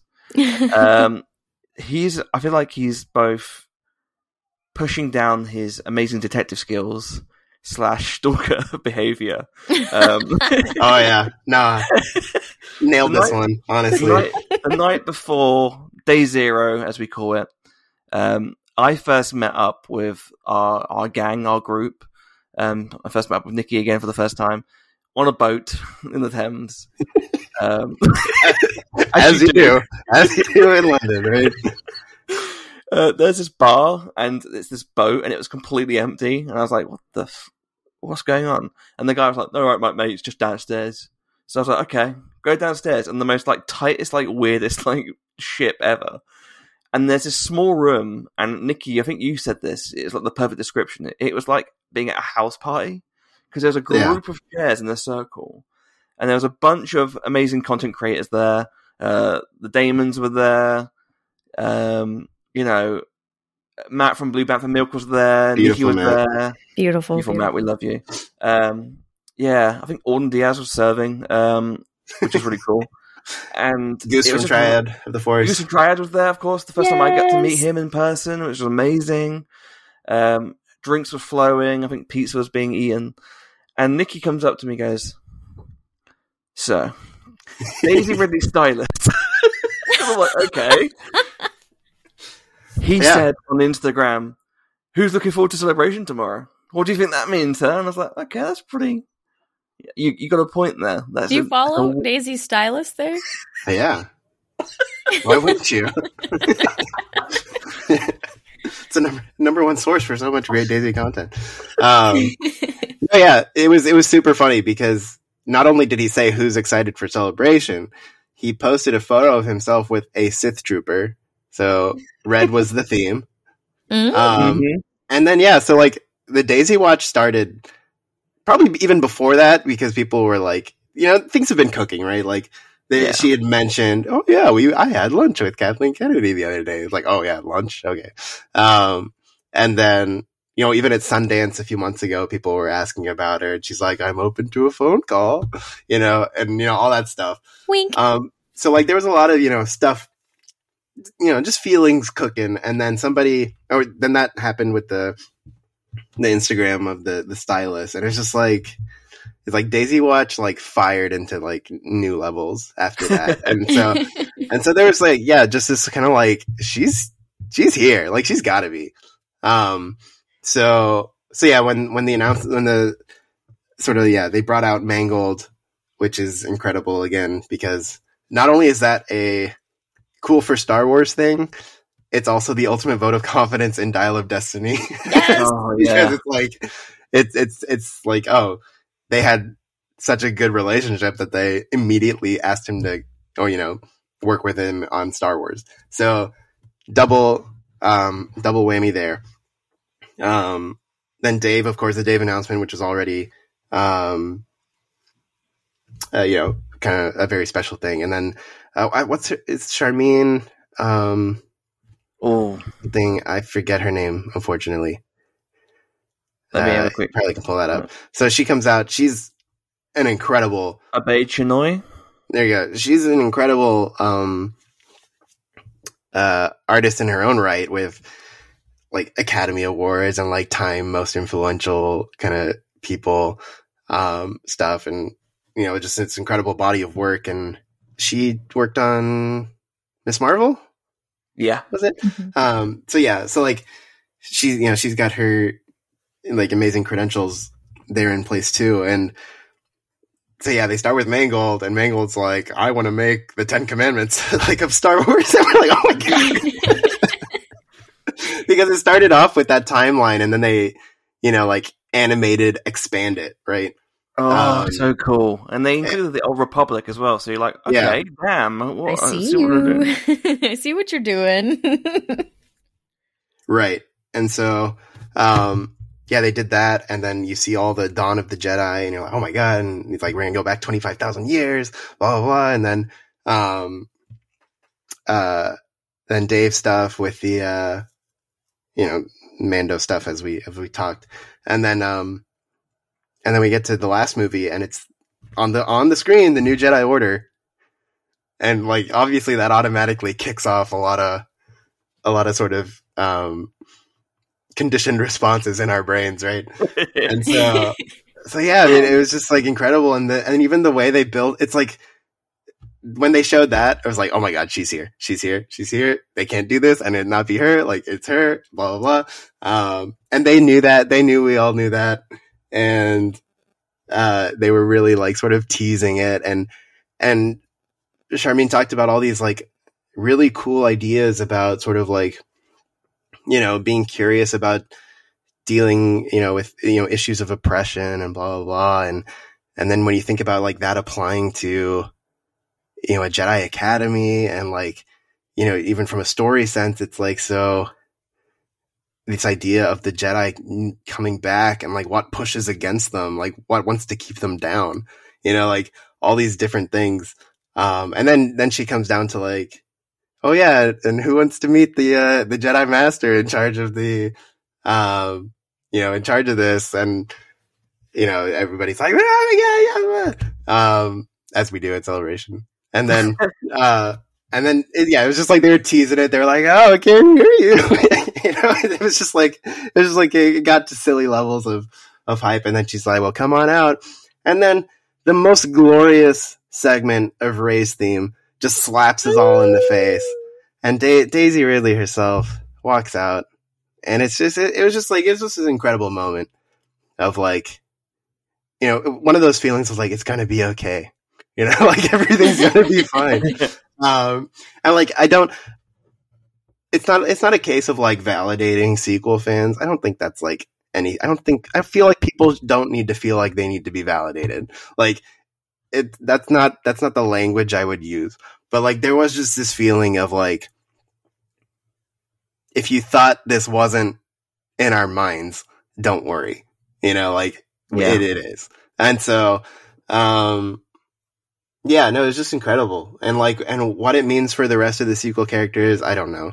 But even if it means nothing, just the fact of getting Rey back 15 years after The Rise of Skywalker, Rey in a totally new place in her life, a full-on Jedi Master, that alone is so exciting. And I'm so happy for Daisy Ridley, because there's so much made about those cast members and how they sort of like respond, because the whole song and dance happens as it does with every Star Wars actor. It's like, oh, you just finished like 5 years of really grueling like press and filming. It was like, when are you going to do it again?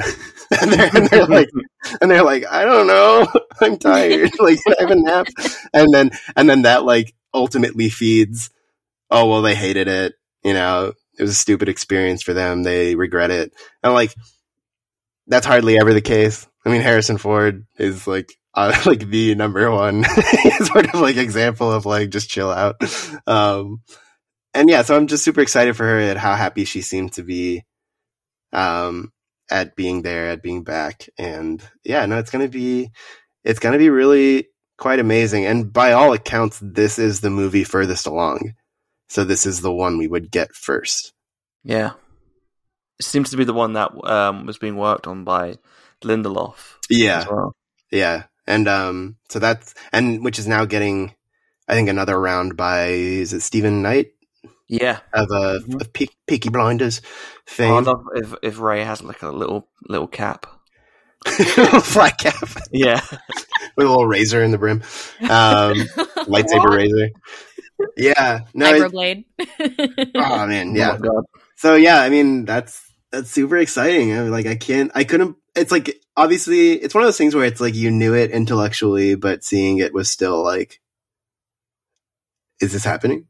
is this thing I'm looking at happening? So yeah, super cool. They kept her under wraps like for the whole, like pretty much at every level. Like even Ali Plum, who was doing the panel, didn't know she was coming out. So That's so cool. And I love when that happens. Ali Plum is like one of the best people out there, especially one of the best in the journalism business. Top guy. Shout out to him. He did a great job. Kept it flowing, kept it fun. So yeah, I mean, that was most of Showcase, really. That's kind of the note it ended on. They did a cool thing with sort of celebrating Pinewood, and the fact that Neil Scanlon could actually bring his cool stuff like to Celebration in force.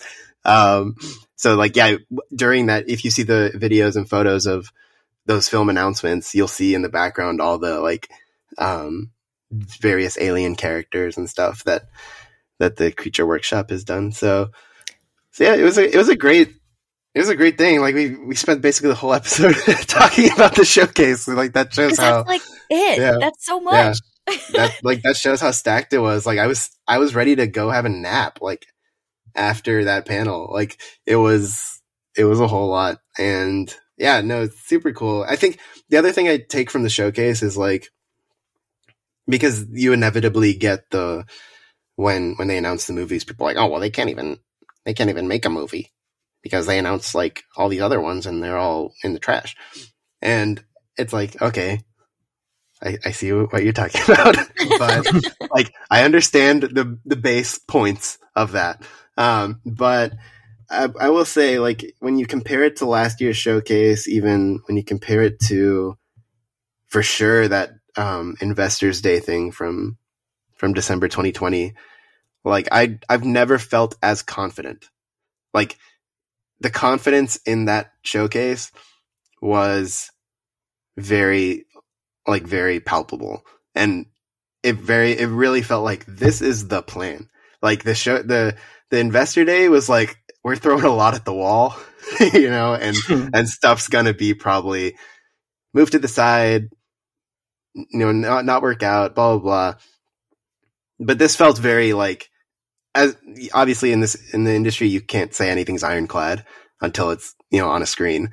But like, it felt like this was very much, this is our path forward. This is what we're doing.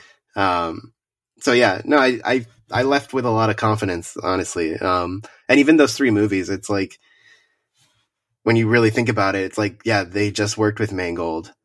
I'd be very surprised if anything fell apart with that. And then, the Dave one is like, so much is already cooked towards this that it would just be like weird to not do it. And then it's like, then they brought Daisy out. That's going to happen. Like, you just don't commit to that level kind of thing. So yeah, I feel like this was a very sort of confident display from the old Lucasfilm factory as to what's going to happen. And actually that's something that's not true. panel didn't end with that. The panel ended with, oh, by the way, you guys remember that Indiana Jones movie that we're coming out with in a few months? God. Here's a new trailer. So Oh, we got the trailer, which then was released publicly. Which was amazing. Yeah. And then they were like, did you enjoy that? How about you watch 6 minutes of the movie? Oh. That's And wild. we watched a 6-minute chase sequence. And let me tell you guys, it's gonna be good, I think. I think James Mangold might know a thing or two about filmmaking. So, yeah, super, super exciting. The showcases was incredible. Again, so incredible it took up most of this episode. Exactly. Right, we've got a few questions, not too many to crack through. Thank you for all who sent them in. We'll do a quick one first. This is from Joey at Throwy Joey on Twitter, who says, "Are you going to play Jedi Survivor?" Yes. Probably. I will probably do a Twitch stream playthrough of it. Provided that, fingers crossed, and considering things that have come to my attention from my fiance, who doesn't know how to keep a secret, including our engagement, to save his life. There may be a PS5 coming in my future. There we go. Next month, probably somewhere around my birthday, which is in about 3 weeks. So there may or may not be a console to actually play it on. So tentative, yes. Tentative, yes. Can we hit Ethan up for us as well? Or? You become the Imperial Senate podcast sugar daddy. Please. Yeah, I was not actually planning on getting it, at least on release. So I was probably just gonna watch Claire's stream of it. Please do. Yeah, join in. So, actually, if you want to hop on and hang out, I'm doing it with guests. So there we go. If you ever free, come on and hang out. There we go. So yeah, we got a rundown going on there. But yeah, I think again, like I don't enjoy talking about the things that I don't super connect with, but like those video games are not entirely my wheelhouse. So I wasn't planning on getting it, at least on release, like maybe when it's sort of like put on Game Pass or whatever. So yeah, I'm excited to see what happens, but I probably will not be playing it anytime soon. Absolutely fair. I don't know if I'll be playing it soon. I'd love to play it soon, but as you know, it's PS5 only, and I do not have a PS5 because I am poor. So we'll see about that. Hopefully, maybe if I'm pushed, I might Klarna it. So we'll see about that. Thank God for the breakdown payments. But yeah, I'd love to play it. It looks great. I love everything I've seen so far. I love that you can turn cow into a redneck, which is pretty fun. Oh man, that's a look. A cow looks like he fucks his sibling. Oh God. Cal's brother is also his cousin. He fingers. Is that why the Inquisitors are all called the like first brother, first sister? Right. Yeah. You know, it makes that kind of Jedi attachment thing a lot more difficult when you're related to everybody. Really does. It's first uncle, but it's also first father. Same person. Jesus. Next question is from @Matty Gunner, who says, "Would you fight a mouse droid-sized IG unit or an IG unit-sized mouse droid?" Mouse droid. Yeah, I'll take the little guy on. Yeah. Was it mouse droid sized IG unit? Or an IG-sized mouse droid? Does he have guns? Or the IG unit? I would imagine so. Okay, so he's a little guy shooting. That seems dangerous. But the big guy can run you over. Yeah. But then you could ride it. I'm going for the IG ride. Yeah, that's a good, Take the big mouse droid. Yeah, I think that's my answer as well. I don't, even if it's like tiny little bullet blasts, I still don't want it. That sounds painful. Yeah. I also wanted to, that reminded me, when we were talking about Mando, I wanted to talk about the glorious Rick Famuyiwa and how he always seems to just add something really it's like a specific goofy brand to Star Wars. Like Yeah. his first episode are the Suga Jawas. Like he's already started there. And then we got the Anzellan workshop, and then the part in the finale that just endlessly cracks me up. Like I'm adding this to like vintage weird Star Wars Rick's catalog of when those like little posse of mouse droids try to like bully R5. Incredible. It's just Incredible. the funniest thing to watch. Because he just My shoots favorite it. one. He shoots it like it's the most serious thing to ever. Like they roll in like Decepticons, right? And like The little cop lights going. yeah, and then they're just like trying to bully R5, and he flies off, and one of them falls off the edge, and it's just That's like, my favorite. It's the one that just yeets off the cliff. yeah, it's just, man, it's so funny. Like, what were we thinking this would do? Like, Yeah, like, they didn't even do anything. Like no. I thought R5 was in trouble for like, were they gonna like, electrocute him or something? No, they just kind of try to bumper car him. But anyway, yeah. Fantastic. Yeah, we're all uniform on that answer. I think giant mouse droid. Maybe we can make it a pet. And then the final question is from @KyberChat on Twitter, who says, favorite announcement, reveal, or moment from Star Wars Celebration 2023. Yeah, who wants to go first? Claire, do you want to go first? Sure.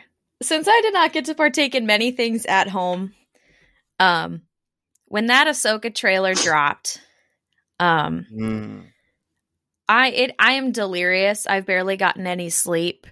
It's like 6 a.m. I've been up for 2 hours. I know you guys were a lot more delirious than me, so I probably shouldn't talk, but I'm like half awake. I'm in my pajamas on, and I'm just sobbing. And I'm just like, oh my God. Oh my God. Just seeing now all of the Rebels different characters. from normal then? True. Valid points being made here. But no, just seeing all of the Rebels characters, and getting the actual first glimpse of Mary Elizabeth Winstead, and actual like shot for shot moments from the series premiere and finale of Rebels. I was just like, oh my God. And the Thrawn, I was like, I'm so fed right now. Also, that trailer finally convinced Ethan to watch all of Star Wars Rebels, which has been my pleasure. We watched through all of it, and he really loved it. He couldn't get past he didn't like the animation style the first time, which I'm like, that's okay, push through it. And then he's like, oh, no, wait, this is awesome. I'm like, yes, you're right. You missed out. But, so it was just a whole emotional experience. We call that delayed gratification. Right? Yeah, 100%. Let him cook. Let him cook. Exactly. Was the question announcement or moment or what? So it was, what was your favorite celebration, announcement, reveal, or moment? So it could be any of those. Okay. Announcement, reveal, or moment. Can I take one of each really quick? Yeah, sure. Okay. So my favorite moment was a really impromptu. I went to go say hi to Michelle Ang because I love Omega so much. I got a Dennis Lawson autograph, which was great. Got to talk to him for a bit, and he's very nice. And then I looked over and Michelle Ang was like just finishing with like her last person in the line, and I was like, I don't have any money, so I can't like have a ticket or anything, but I'll just go and say hi. So I went to go say hi and talk about Omega for a bit and all that stuff. She looked at my pins on my lanyard and she's like, "Oh, what pins have you got?" And and then and I was like, "Oh yeah," and I got Crosshair here, and she's like, "Oh, you must have been very happy to see him back." And I'm like, "Oh yeah." And then so yeah, that was super fun. Then favorite reveal, I guess, was or announcement. I'll go with announcement. Was because we didn't really talk about it, was when Dave announced Tales of the Jedi Season 2. Oh yeah, of course. And he didn't. Oh my God! Oh my God! It's cool. Like it was really great to me, just because, or not just because it's cool to just get more, but like the way he talked about it as being, like as a concept, Tales of the Jedi being a place where that's about letting people in animation take on new responsibilities and letting people write for the first time, letting people direct for the first time, and like turning it into this like really like in-house test lab for animation. And like, I think in the words Dave used was like to keep animation strong. And so it's not just about, oh yeah, we can give you some more Jedi stories. Like it's becoming this like the training ground for animation to make sure that then when they do the bigger shows, we have all the experience, we have these sort of know-how kind of thing, to just make those even better. So like the idea that Tales of the Jedi is sort of like where you, sort of like cut your teeth is, I think, very cool. And just, I like, that's the thing about Dave too. Like for all he's accused of like, now that he does live action, he doesn't care about animation anymore. Like it just shows how like totally false it is.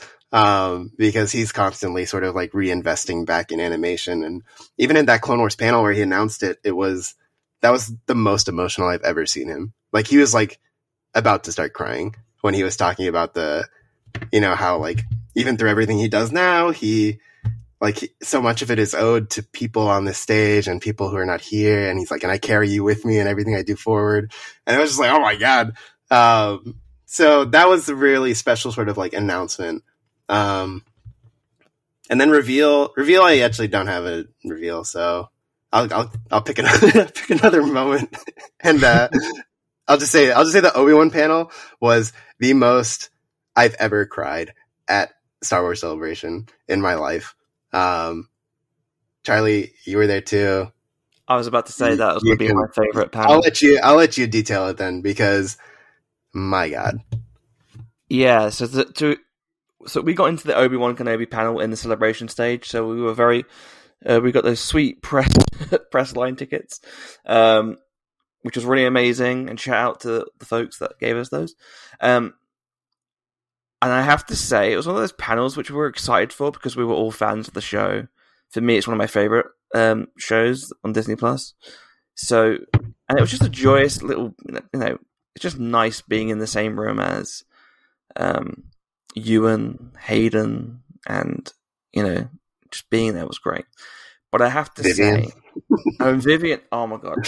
So, Vivian Lyra Blair is Leia incarnate. She is so well spoken, thoughtful, hilarious. There's a moment where she was saying, she's like describing when Leia is like being rescued by Obi-Wan, and she's like, so you got to think about it from her point of view. She's just been kidnapped for the first time. It's very scary for her.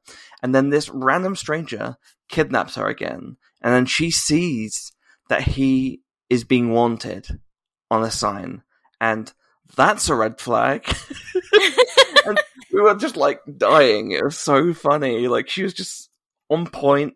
She was talking about, like, I think there was like a clip afterwards, after the panel from the Star Wars show, Twitter or like YouTube thing, and she was breaking down like how important it was for fans to see, talk about Anakin and Padme and see that in Leia, and it was just so beautiful. And she was talking about like that, and the panel was great, breaking down stories, learning that like Hayden and Ewan did like the majority of stunts. I think it was like 90+% of stunts were done by those two, which is that's ridiculous. Pretty impressive. Yeah, Hayden and Ewan were talking about how it was just beautiful to be back there and do all that stuff. And obviously Deborah Chow was there, which was awesome. Indira Varma was there talking about what it was like to be that character. And it was really cool, really fun. Amy Ratcliffe, good friend of the show, was doing the hosting. Always a win when Amy's hosting. Did a great job. And then near the end of the panel, they did something that we were kind of expecting, but it was really cool. Oh, by the way, I just want to I know I keep blabbering. But the start of this panel, they showed a clip from the show, and like Nikki was saying earlier about how when you're in the theater and you hear the booming sound and the lights go down and you see the screen, they showed the clip from episode 2, I believe, or 3. No, episode 3, when it is Obi-Wan talking to Qui-Gon saying, "He's coming, Master, he's coming." and you see Vader suited up. And I could be wrong about this, but I'm pretty sure I'm right because I've watched that clip like 60 times. It was an extended version than we saw in the show. Like it was just longer, drawn out. You see more of Anakin being put together, and it was so cool. And then I was like, okay, that might be the only clip we'll see. And then what they did was they said, okay, what was your favorite clip from the series? And we'll go through each actor's favorite clip. God. And I was like, okay, we'll see what they do. Because sometimes, sometimes they make actors pick like a generic clip, and you're like, okay, that was fun. And they were all great. They were all incredible. So the first one that happened was Deborah Chow picked Vader dragging the person through the street and breaking them. Yeah, Vader just murdering. Badass. Yeah. And they're like, so why did you pick that? And she was like, because I just thought it looked cool. Look at Darth Vader being evil was awesome. And I was like, okay, Fair. that's where we're starting. Okay, let's see where we go. Then Indira Varma picked the scene where she is being interrogated or like talked down to by Reva, and there's a big shout out for Moses Ingram, which was amazing, and the loudest clapping I'd heard that weekend was great for Reva and Moses, which was pretty cool.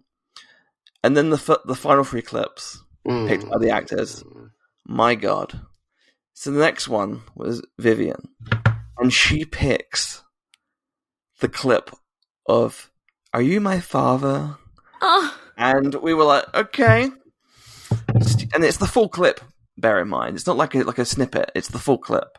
So we're like, okay, we can hold this together. We're pretty tough. We can do this. We can hold this together. Watch that clip. Heartbreaking. Beautiful. The next one, Amy's like, okay, so Hayden, let's see your favorite clip. It's the motherfucking... It's the mask cut off. It's the whole fight to the mask cut off. I'm so sorry, Anakin. To Obi-Wan! It's the entire clip. And I still feel that Obi-Wan like rattle in my bones. Like again, like talking about earlier about like seeing it on a screen, like with that sound, like for the first time, like it was just insane. And like, and if we were already crying with the "Are you father?" and then oh my God, that scene is we were weeping. Like we were already down on the ground, and then it wasn't even over. Yeah, so it was Sean Room, me, Nikki, Alden Diaz. Who else was there? Chase was there, I believe. Yeah, Goose would have been there as well. Yeah, Goose was there. We were all weeping, like we were all crying. It was ridiculous. My tears, like just being in that room, and like we were saying with the sound in the video, and like Nikki was saying in your bones, "I'm so sorry, Anakin." That hurt. Now picture this, okay? The screen comes back up. We're all looking at each other. We're all crying. We're fairly close to Hayden and Ewan. They both stand up and start hugging each other. And then they start talking about how the tears were real because it's been such a long time since they've seen each other and worked with each other, and that all that emotion, everything they've done up to that was point, flooding back in. You know? Yeah, everything they'd done to that point had been cool and awesome, and it's nice being back together. But seeing them at that moment and acting that scene out gave them a reaction that they hadn't expected reading it on the page, and you see it in the scene, and it's all there. It's all love. They said that, and they were like, Ewan said something along the lines of, "It's because I love him. Like we love each other." And we were like, okay, that's really cool. What's the last one gonna be? And then Amy Ratcliffe was like, okay, Ewan, let's see your favorite clip. And we knew what it was gonna be. Sweet. We fucking knew what it was gonna be, and we weren't prepared for it. No. And of course, it's the Leia Organa. Oh, God, like literally thinking about that scene makes me tear up. I'm literally tearing up right now. I can't imagine being in that room. So hard. It was so emotional, and you know that.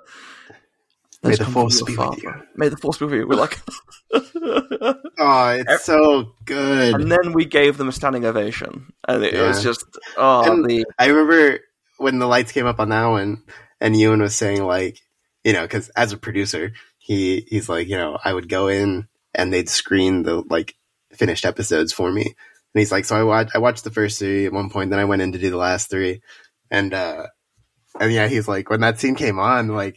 He's like, I was just like crying my eyes out. And then when they finished and the lights came back up, he's like, I have to like really quickly like wipe my tears away. So like he was really, you can see why he picked that scene, because it's just like not only is it incredible in every way, but it's like it is really the catharsis of the whole series, right? I think, as he says, it's like it's when he says, "May the Force be with you," it's like it's the first time he's believed it, like in years. And I think actually this panel was streamed, so like I believe so. Yeah, I think you can go watch it with the clips excluded. You'll have to line them up yourself. But yeah, I think you can go watch it, and it's incredibly sweet. And yeah, just so emotional. What a panel. I want to say as well, I think the clip with Vader was extended as well. The like when he's getting up and screaming Obi-Wan, I believe that was extended a little bit. It wasn't the chopped version that we saw in the Disney Plus show, so that was really cool as well. Like, there's a bit more time to sort of stick with him before he's struggling to get up and screaming Kenobi. I'd really forgotten like how like also terrifying that scene is. I know, it's horrifying. Like it's just it's like pure horror. It's crazy. It's the best. It's horror. It's heartbreak. It's no, and I remember that. I remember that. Like during all that, I remember turning to Alden, like, tears running down my face. I'm like, and people have the audacity to talk shit about this show. I know. Like, I don't get it. Like, I cannot imagine what it's like to not be like so fully affected by that show. It was brilliant. It was brilliant to experience it that way. And I'm glad we got to go. And I am also glad that it is available to watch, because it's very sweet, and you can see how great everyone is. Yeah. Just to wrap up my other two stuff, reveal for me. We've already sort of covered the big reveals. I think the Bad Batch trailer was a big thing for me. I was so hyped for that one. The Bad Batch trailer was incredible. Yeah, I'm glad we got to do that and get to mention it, because that panel itself was also really great. I think there's a lot like a panel like that could do, where they just sort of like, oh yeah, blah, blah, blah, blah. But I think this one, we got a lot of emotion out of it. And I think it's a real like slap in the face to the grifter argument that they're just churning shit out. Like this stuff is very, very personal to people. And like they spent a lot of time not just being like, oh, isn't it sad that Tech died? Like they were spending a lot of time really like eulogizing him. Like, and what it meant. They wrestled with it. Yeah, like Brad Rao and Jennifer Corbett were like, we knew like we're going to Tarkin's house. Like the stakes here have to be really like meaningful, really dark. And they didn't know. It sounded like they were really like struggling with how far to take it. But then ultimately, like it is the fate that we end up with, and like D. Bradley Baker and Michelle Ng were talking about losing the character, and just it was really like a very emotional panel in that way too. And also again, seeing the Bad Batch scenes and like the cut they do at the beginning, like seeing that on a big screen again, it's like this, it just feels so right to like see it so big. And then of course, we get the announcement that the third season is also the final season, which is always bittersweet. It's a bittersweet moment. I hate when shows end. I hate it, but also it's like, it's right, but I hate it. When you know, it's like Rebels, when you know it, that they're happy and content with this is the story, it should be ended. You're like, damn it, I hate it, but I respect you. Yeah. And then they gave us a little sweet treat at the end. The trailer, if you haven't seen it, is incredible. Obviously, that didn't get released. It didn't get released. No, it did not. So I have not seen. Have you heard anything about it, Claire? No, not really. Do you want us to talk about it, or do you want us to be shtoop? Let's save it. Let's save it for another time. We'll save it for another time. All right, cool. Good. Oh, that's good. The one thing I don't know if this was revealed before. I'm sure it must have been. I just didn't remember. Is that Jennifer Corbett was talking about how she was in the military, and that sort of really hit like the storytelling they've been doing about like veterans and how the military like disregards veterans and The Crosshair Mayday episode being very personal. Absolutely. Yeah, and that was it was just a great panel, great reveals. Off topic, but we did bump into D. Bradley Baker, who's got an ISP sticker now. And Nikki got a sweet selfie with him in his little Crosshair shirt. Yes. Yeah. You met the whole batch, really. I met the batch for free. So take that. Yeah, super great. We won't have time to dig into it, but we also did Visions that day. Visions Volume 2 looks incredible. Oh my god, I can't wait. We watched the I Am Your Mother Aardman short in full. That was going to be my last moment. Yeah, right. No, sorry. You take it. My last moment. There's so many moments from Celebration. I just want to quickly shout out our good friend Chase's panel, which was incredible. The Star Wars The Drag panel. Really good. It's out on YouTube. So I recommend watching it. Our good friend Goose, Tried of the Force on YouTube as well. They did a panel. Amazing. Nikki did a great trailer for it, which I think starred the founding Grogu, I believe. Executive produced by the founding Grogu. So check those out on YouTube. Those are great moments. Of course, I want to shout out all our good friends that you know who you are, we hung out with. I'll quickly say as well, apologies to the Damons for spending nearly till 4 a.m. in your hotel room. We love you. I had a great nap, though. Had a great nap. But yeah, my favorite moment, or one of my favorite moments from Celebration, was we got to see the Aardman short, which, you know, we've all been in Britain. We've all got a relationship with Britain. Either we lived there, or we have family that lived there, or we stayed there. We all know what Aardman is. We've all watched Wallace and Gromit. We all have that, grew up with that. So seeing Star Wars in that was amazing. But it was really fun, because where we were in the press line, we were like just being honest with ourselves. Like we were just, you know, we can't contain it when we want to scream or laugh or like cry or whatever. So it was also more than the press section. It was also the friends and family section. Exactly. It was the friends and family / press. And that's what was really funny, was that we were like screaming, laughing, and just being like, how amazing was that?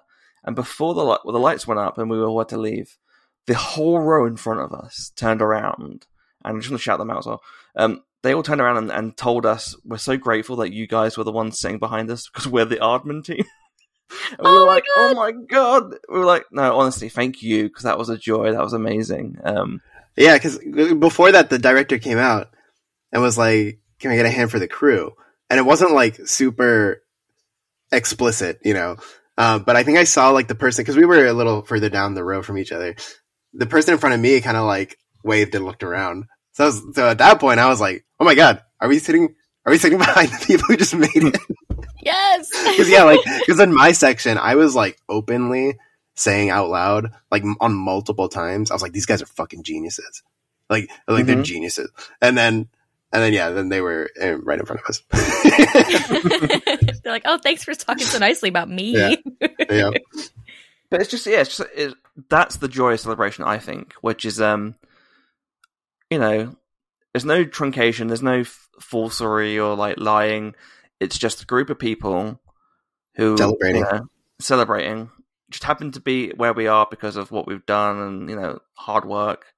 But getting to celebrate and give something a little bit back to those who also are fans or who are very hardworking artists who, you know, get something back from them, which is really cool. And if we got to make people happy that day, then that's all that matters, really.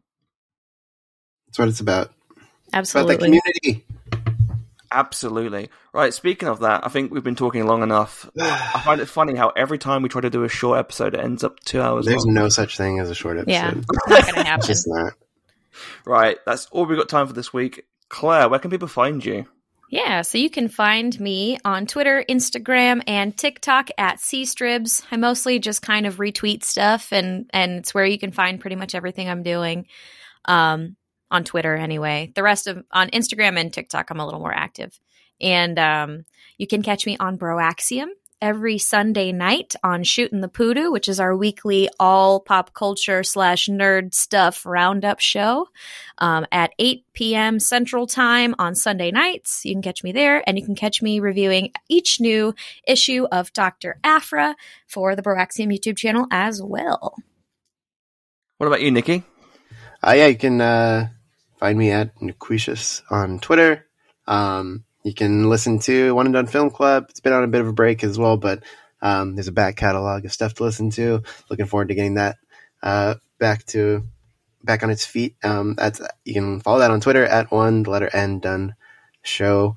You can also listen to a rewatch Between Worlds on the Octo Radio feed, and also every now and again you can catch me on making little guest appearances on Casterly Talk with the great Ken Knapsack and Alden Diaz, talking about House of the Dragon, Rings of Power, by extension Game of Thrones, Lord of the Rings. And then also we did a whole lot of Willow coverage for the season of Willow that we all adored so much. So you can go check that out on YouTube at Casterly Talk.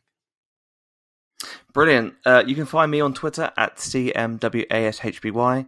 On Instagram, I'm Charlie MW Ashby. As for the podcast itself, follow us on Twitter at ImpSnitPod. On Instagram, we're at Imperial Snit Pod. And anything else you want to find us on is on our link tree. You can find that in the bio on our Twitter or Instagram, or on the selection, whatever you're listening to. There should be a link there. If it's on YouTube, there'll be a link there. So yeah, just find us wherever you can. Thank you so much for listening. We're so glad to be back.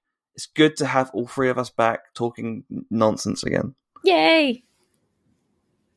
Actually, it was not a lot of nonsense this week. It was a lot of just too much to cover for nonsense. Yeah, truly. All business. Yeah. We'll get back to our shenanigan ways very soon. But Don't again, you thank worry. you for listening. Don't you worry. Thank you again. We'll be back soon. See ya. Mr. Bombastic. We're semi-fantastic. Bye. Bye. Thank you for listening to the Imperial Senate Podcast. If you would like to hear more from the senators, please visit our website at imperialsenatepodcast.com. There you will find links to our Twitter, Facebook, and Instagram, as well as our Discord server, Twitch, and YouTube channels. You can also email us at imperialsenatepodcast@gmail.com, and please consider leaving a review on your podcatcher of choice. Thanks, and may the Force be with you. The Imperial Senate will no longer be of any concern to us. I have just received word that the Emperor has dissolved the Council permanently. The last remnants of the old Republic have been swept away.